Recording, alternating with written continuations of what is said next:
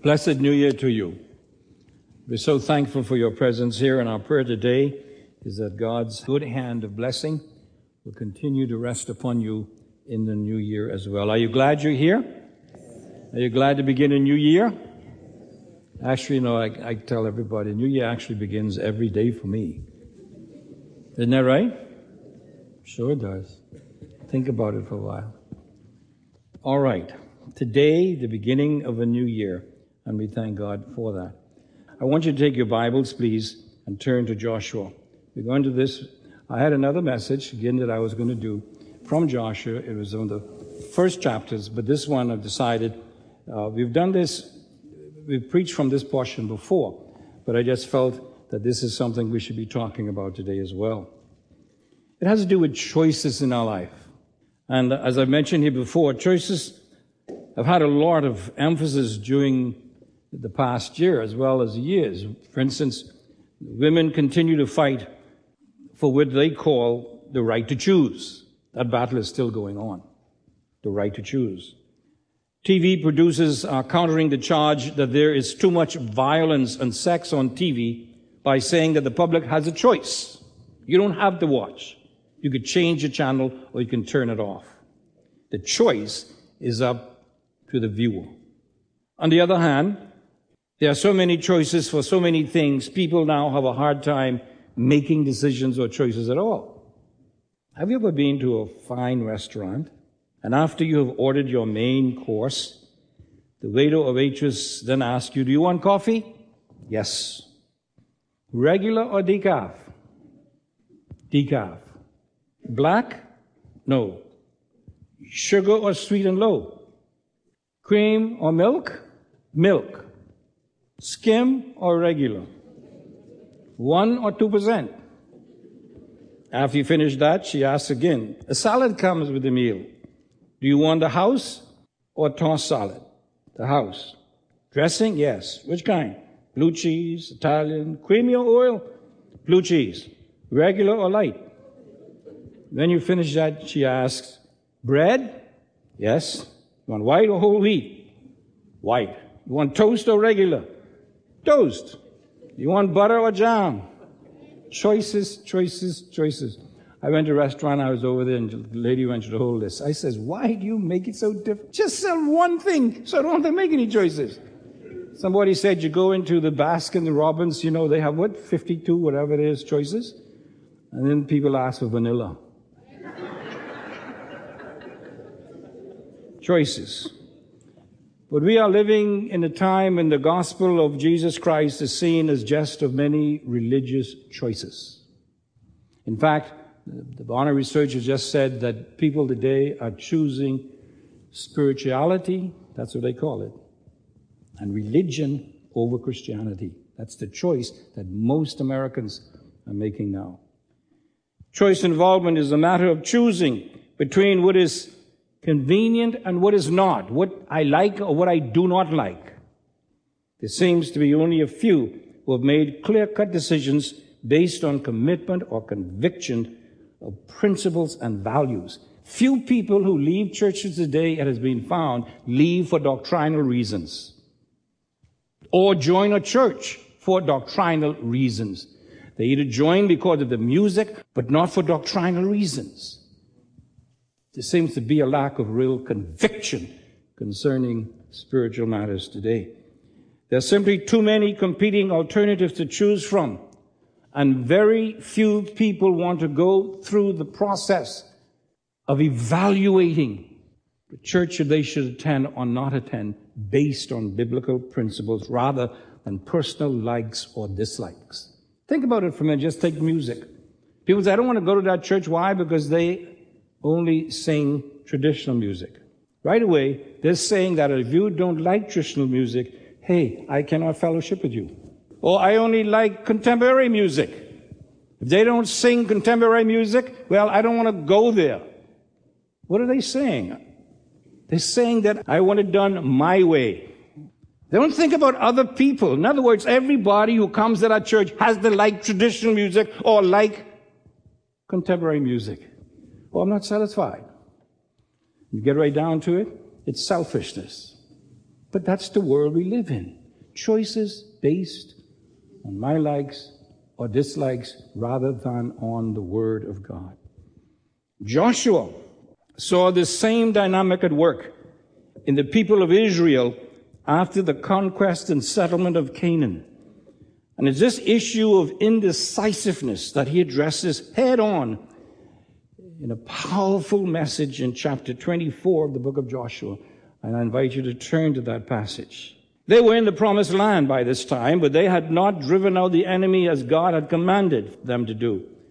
And they were trying to live in peaceful coexistence, which is almost always impossible. But it was a peace without victory for them. Many of them were worshiping the false gods of their enemies and enjoying the spoils of the land at the expense of true fellowship with God. In other words, because they wanted what they wanted, they gave up what God demanded. Many Christians have the same mistaken notion and mentality that they can enjoy peaceful coexistence with the world, with the flesh and the devil.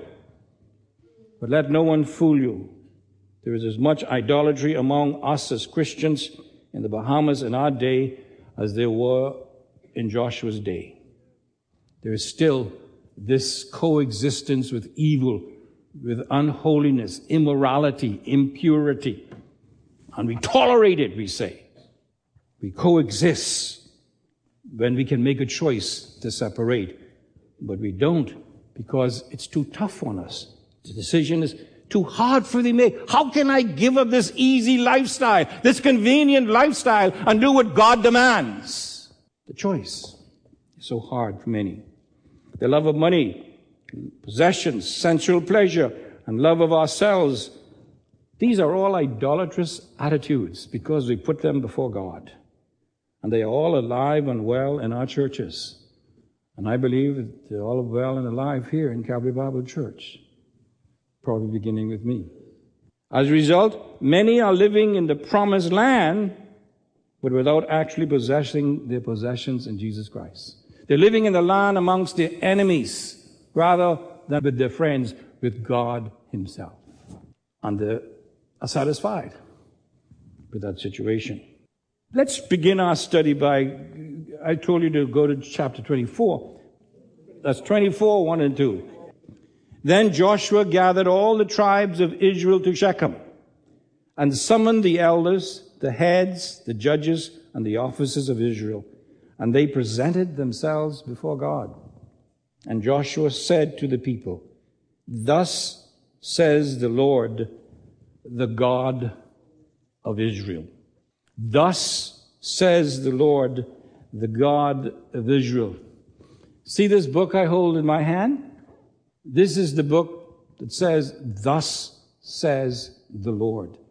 And as we begin a new year here at Calvary Bible Church, this is the book I am committed to proclaiming. Thus said the Lord.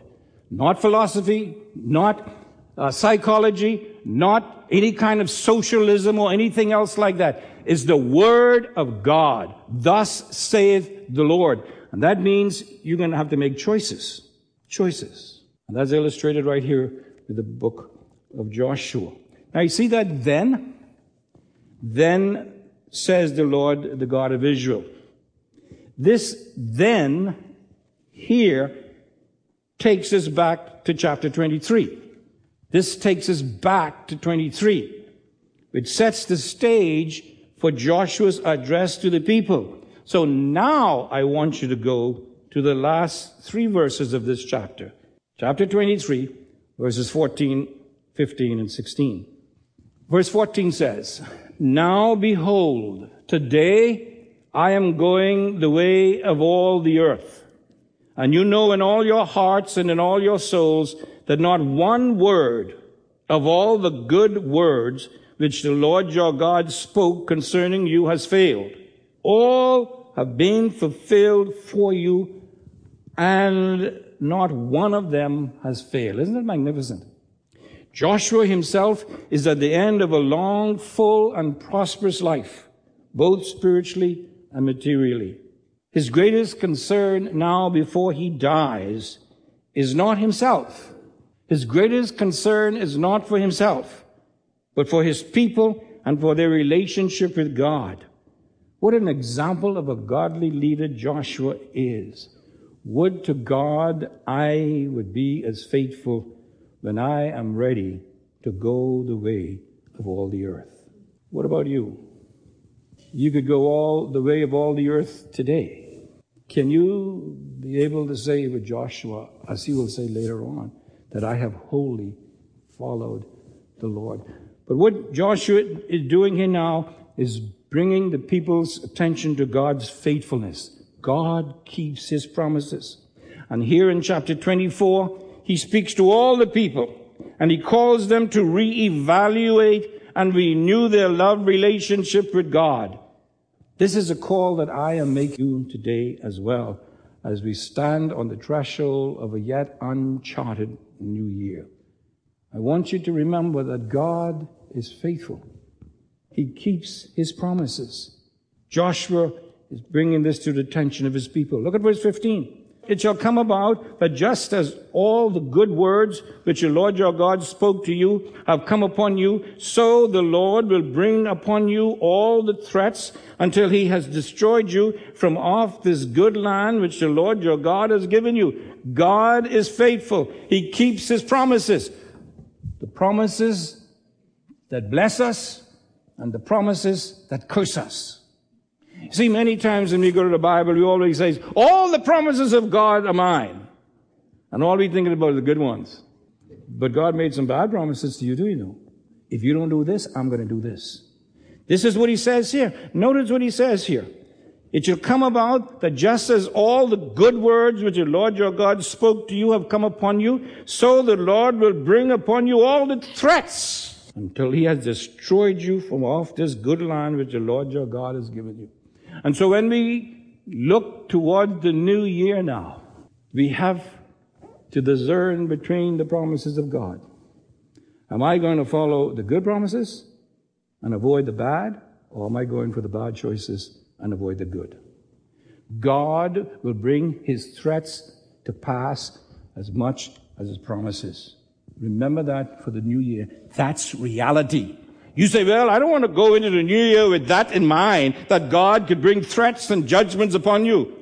Too bad. Thus said the Lord of God, if you don't obey me, I'm going to curse you. I'm going to punish you. That's the word of God. If you obey me, the blessings are there. The choice is yours.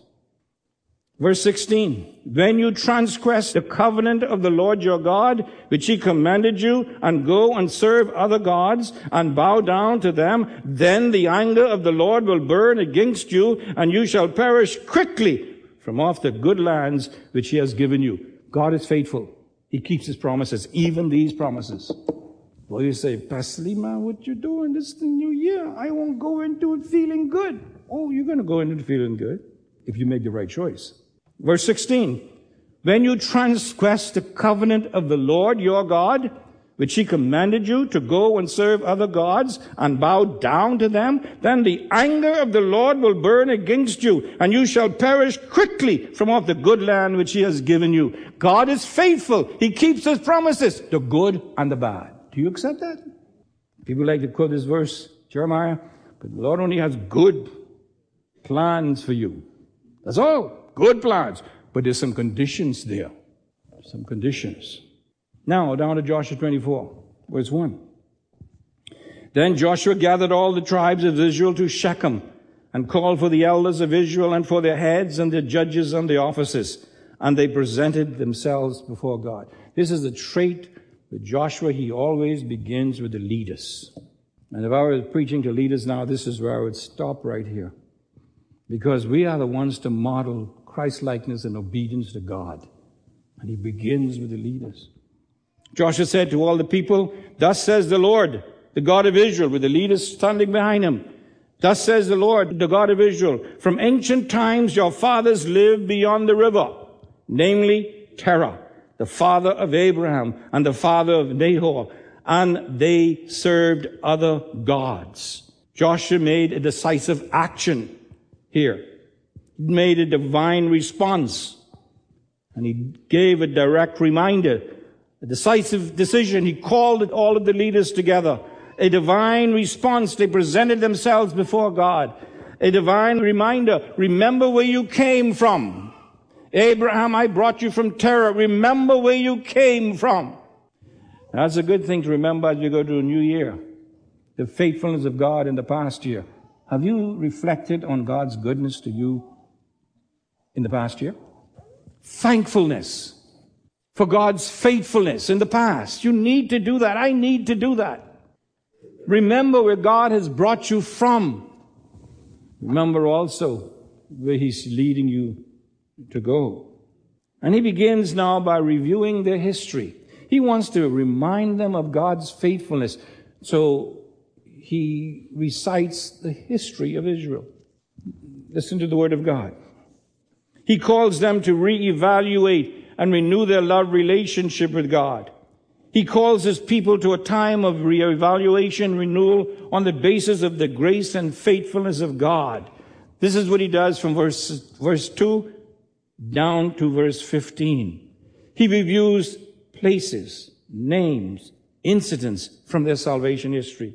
And then He calls them to evaluate what they've heard and then respond to it. Remember now, the God of Israel Himself is speaking through Joshua. And He says, now I'm going to remind you of people who have blessed you. I'm going to remind you of events that has been good to you. I'm going to remind you of places and names and everything in the past. I want you to reflect upon them. And I want you to see my hand in all of it. So now follow me in your Bibles, if you will. Verse 3. Notice, I want you to see how many times God uses the word I. Then I took your father Abraham from beyond the river, and I led him through all the land of Canaan, and I multiplied his descendants and gave him Isaac. See, he's starting way back from the beginning, from the call of Abraham. And to Isaac I gave Jacob and Esau, and to Esau I gave Mount Seir to possess it. But Jacob and his sons went down to Egypt. Then I sent Moses and Aaron, and I plagued Egypt by what I did in its midst. And afterwards I brought you out. Do you see the emphasis on God's action, God's work? I. Verse 7, and I brought your fathers out of Egypt, and you came to the sea. And Egypt pursued your fathers with chariots and horsemen to the Red Sea. But when they cried out to the Lord, I put darkness between you and the Egyptians, and brought the sea upon them and covered them. And your own eyes saw what I did in Egypt. And you lived in the wilderness for a long time. Verse 8, then I brought you into the land of the Amorites, who live beyond the Jordan, and they fought with you. And I gave them into your hand, and you took possessions of their land, when I destroyed them before you. Then Balak the son of Zippor, king of Moab, arose and fought against Israel, and he sent and summoned Balaam the son of Beor to curse you. But I was not willing to listen to Balaam, so he had to bless you, and I delivered you from his hand. And you crossed the Jordan and came to Jericho, and the citizens of Jericho fought against you, and the Amorite and the Perizzite and the Canaanite and the Hittite and the Girgashite and the Hivite and the Jebusite. And I gave them into your hand. Then I sent a hornet before you, and it drove out the 2 kings of the Amorites before you, but not by your sword or your bow. And I gave you a land on which you had not labored, and cities which you had not built. And you have lived in them. You are eating of vineyards and olive groves which you did not plant. I planted them, is what he's saying. Do you see what God is saying? Everything in throughout your history, from the beginning to where you are today, I did it. Look back over your own life. All the good things in your life. Who are you saying did it? You have to thank God for what He has done in your life. God wants us to remember His actions, His activities on our behalf throughout our history from beginning to end. If I look back from the time that I became a Christian to now, it's only God who could do anything like that. Only God. God wants us to review His faithfulness in our life as we begin a new year. Will you do that? Will you spend some time today just meditating and reflecting on God's good hand upon you throughout your life? Joshua is making it clear that everything Israel had was a gift of God's grace. Did you understand that? Everything that we have is a gift of God's grace. What you are is because of God's grace. What you have is because of God's grace.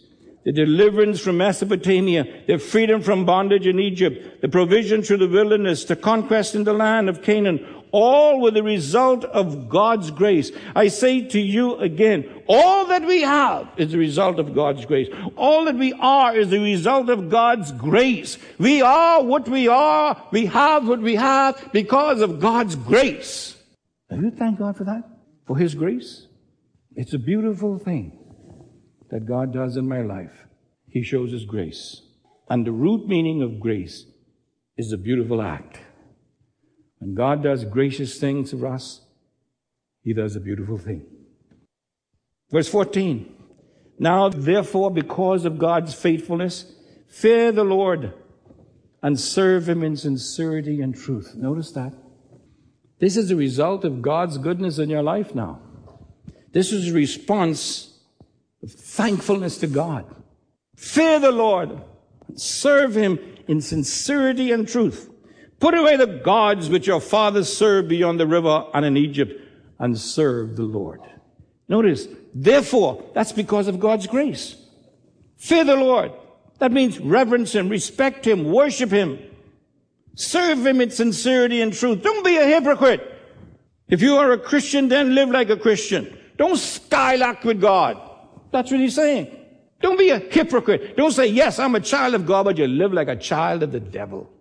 Don't come out here, I'll come out here to worship God every Sunday morning. Then you go home and you live like an unselfish brat. You gossip.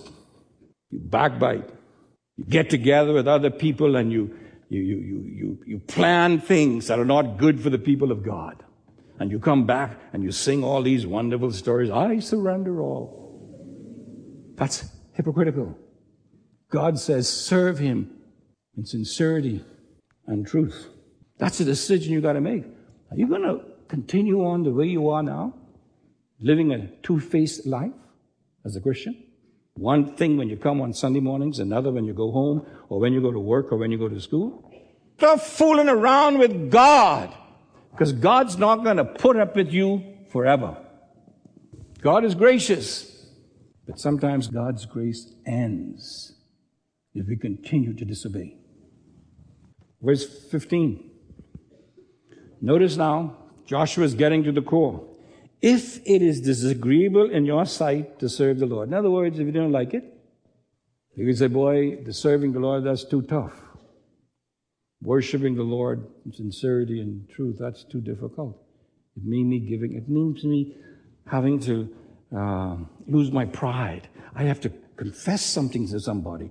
I have to ask forgiveness. I have to forgive somebody. And I ain't going to do that. Well, God says to Joshua, if that's disagreeable to you to do, because that's serving the Lord, choose for yourselves today whom you will serve. You got a choice. And you got to make it. And you're going to make it before you leave here, one way or the other. You're going to make a choice. Either you're going to serve God in sincerity and in truth, or you're going to pretend as though you are, and you're going to live like the hypocrite you've been all through the last year. If it is disagreeable in your sight to serve the Lord, choose for yourselves today. Not tomorrow, not 2011, today. Whom you will serve. Now this is the challenge to the Israelites of that day. Whether the gods which your fathers served, which were beyond the river, in other words, pagan gods, the gods of the world, are you going to continue to live like from what I have taken you from?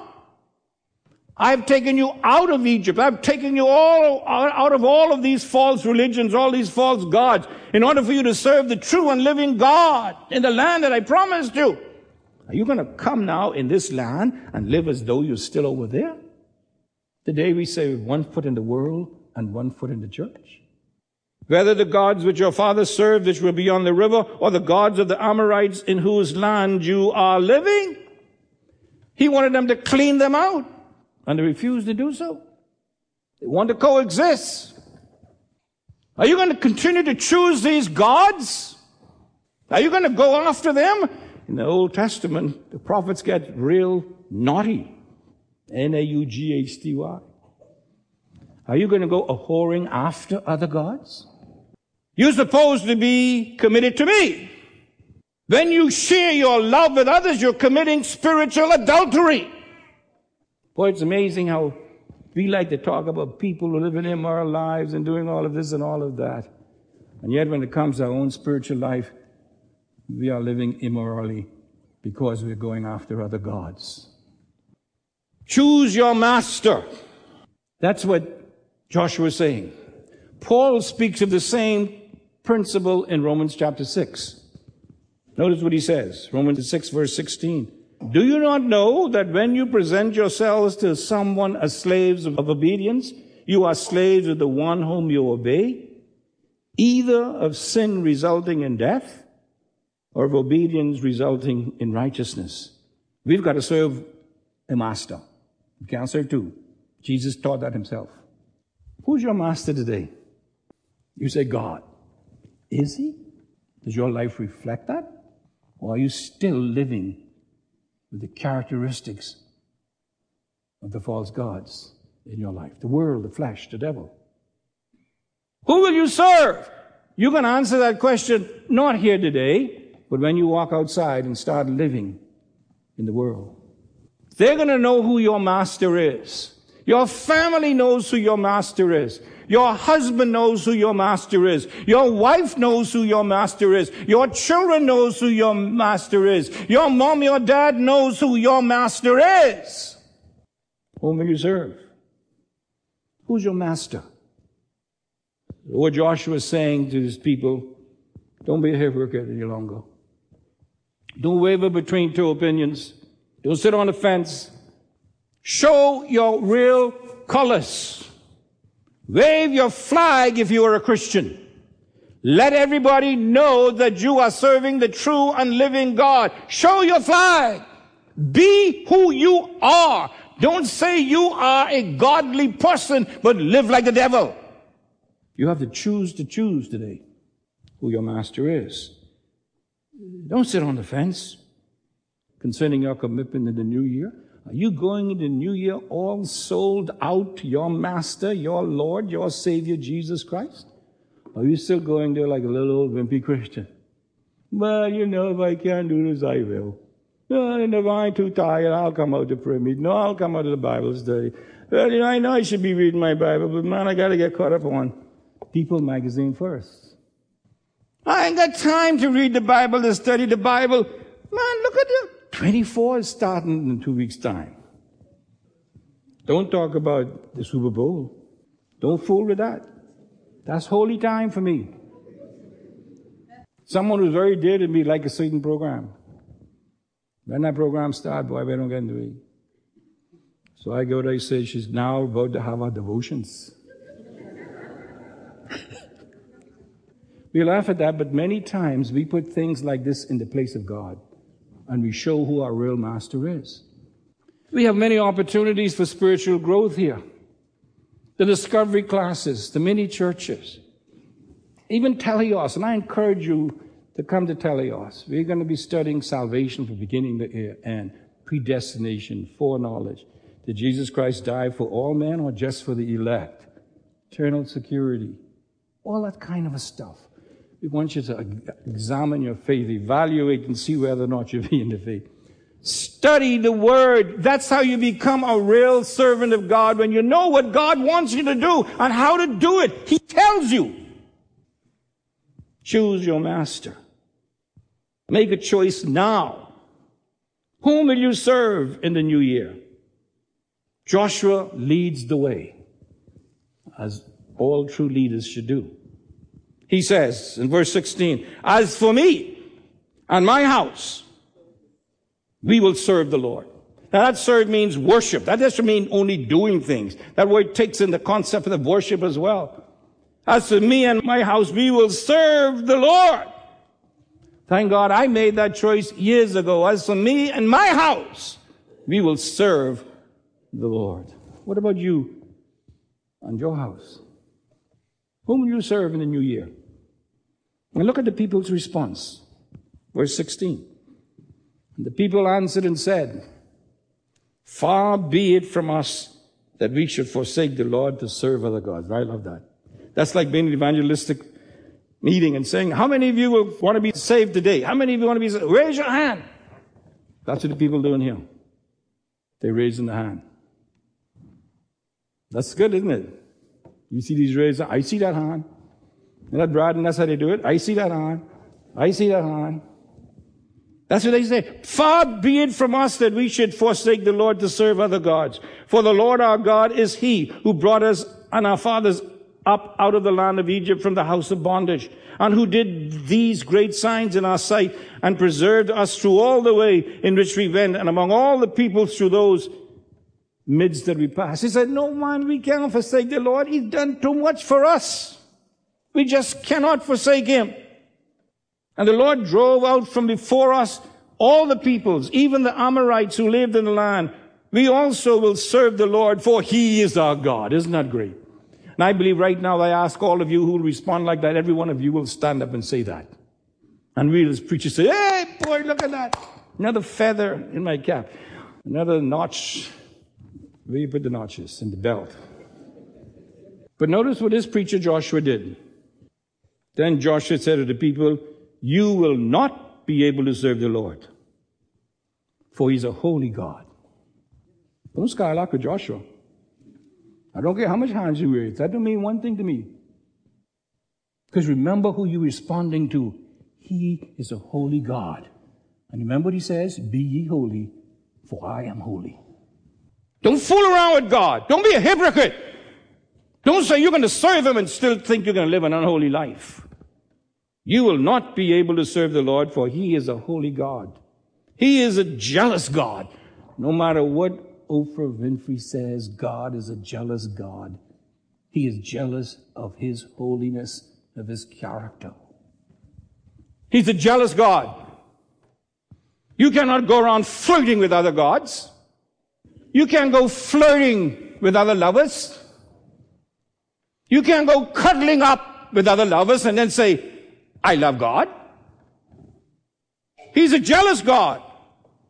He will not forgive your transgressions or your sins if you stay the way you are. Notice, if you forsake the Lord and serve foreign gods, then He will turn and do you harm and consume you after He has done good to you. Now that's the God that we serve, whether you want to accept it or not.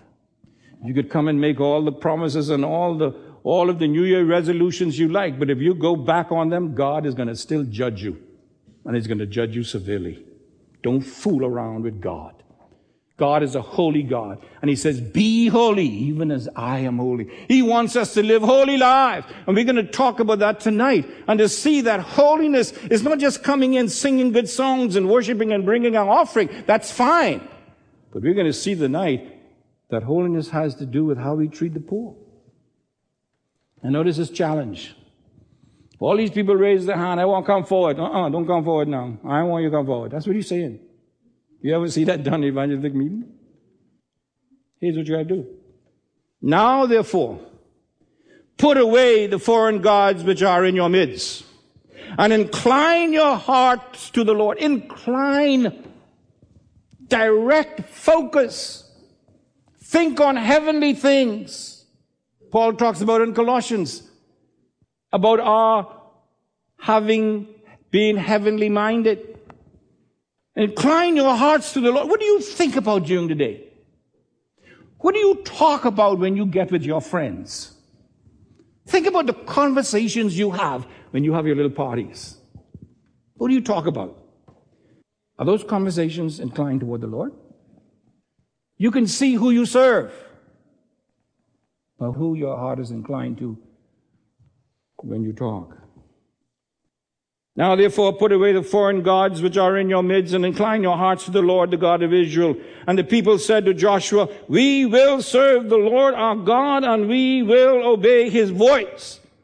They did the same thing when they were given the Ten Commandments, when they were given the commandments. We will obey. You know what happened. This is what Joshua has in mind here, the same thing. They've made this promise again and again. Today you said they got saved again and again, or they got revived again and again, or they got whatever again and again. Like the old lady sitting in these revival meetings. Every night she watched a man walk down when he says, how many of you want to be filled with the Spirit? This man would walk down the place every night after night. Finally, this old lady sitting down in front, when the man came up and said, I want to be filled. The old lady said, preacher, he can't be filled. He's like, he leaks too much. He leaks too much. That's what happens with a lot of us. We leak too much when it comes to the filling of the Holy Spirit. So Joshua made a covenant with the people that day and made for them a statute and an ordinance in Shechem. A covenant. God is involved in this now, not just man. It's a covenant. Verse 26, and Joshua wrote these words in the book of the law of God, and he took a large stone and set it up there under the oak that was the sanctuary of the Lord. And Joshua said to all the people, behold, this stone shall be for witness against us. For it has heard all the words of the Lord which he spoke to us. Thus it shall be for witness against you, lest you deny your God. Joshua made a covenant. And then he used a symbol. He actually used this rock, if you want. And the covenant was engraved. And this stone, Joshua, thinking about the history of his people, how many times have made commitments like that and gone back and back and back. He says, now here, this is a covenant, this is a witness against you. Every time you disobey the Lord, every time you go your own way, every time you live an unholy life, this is God's judgment against you. It's telling you, reminding you of what you did. When you go contrary to it, you're living a lie. You're a hypocrite. I remember my professor, Dr. Pentecost, I called him Dr. P. He said one time he was having meetings with students within the varsity, in the camp, the hundreds of them. And they were talking about the same thing about commitment. But it has to do with the idea of dying to Christ. We have died with Christ, Paul tells us. And Dr. Pentecost was trying to bring out the truth that that's what real commitment to Christ is, dying to self.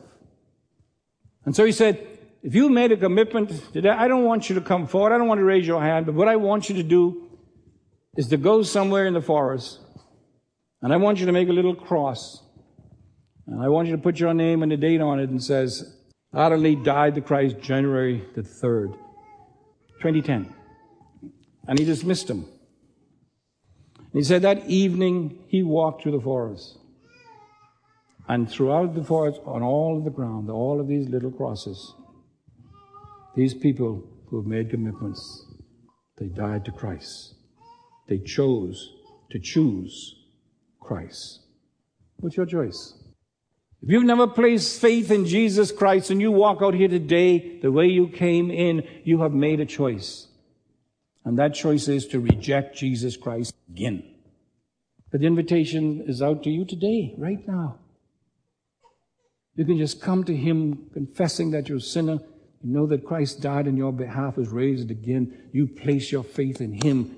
And that'll be the greatest choice you can make in this new year. Some of you who believe us, you know your life isn't right with God. You know that you're living like a hypocrite. You still lie and steal and cheat. You still backbite and you still gossip. You still don't read the Bible as you should. You don't pray as you should. You don't share Christ as you should. You know that.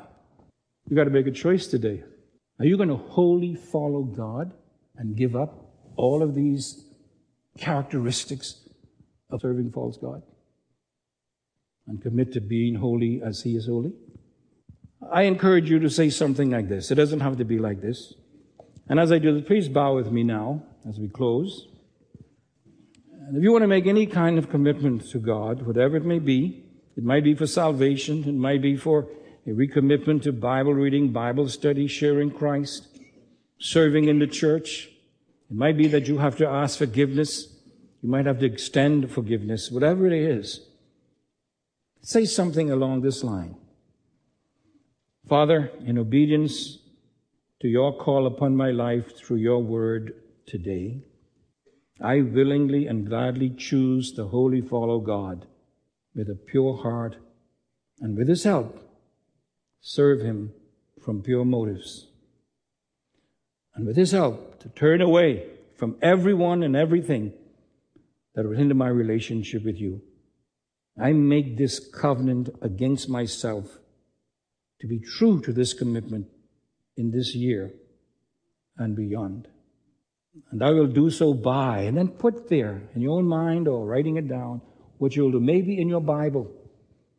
Maybe you might do the same thing. Take a little cross and go someplace that the day I have died to self and have committed myself to wholly follow God.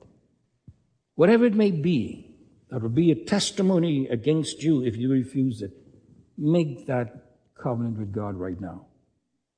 Determine in your heart that you will not enter this new year spiritually the way you came out of the old one, but that you will continue to seek those spiritual disciplines that lead to spiritual maturity in Christ, and that will demonstrate publicly that you have made a choice to wholly follow God in this new year and beyond.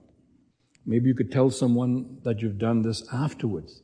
That could be a means of the covenant that you're sealing by that witness to someone else as well. Father, thank you for your word. We take your promise today that it will not return to you void, but it will accomplish the purpose for which you've sent it forth. And all of God's people said, Amen.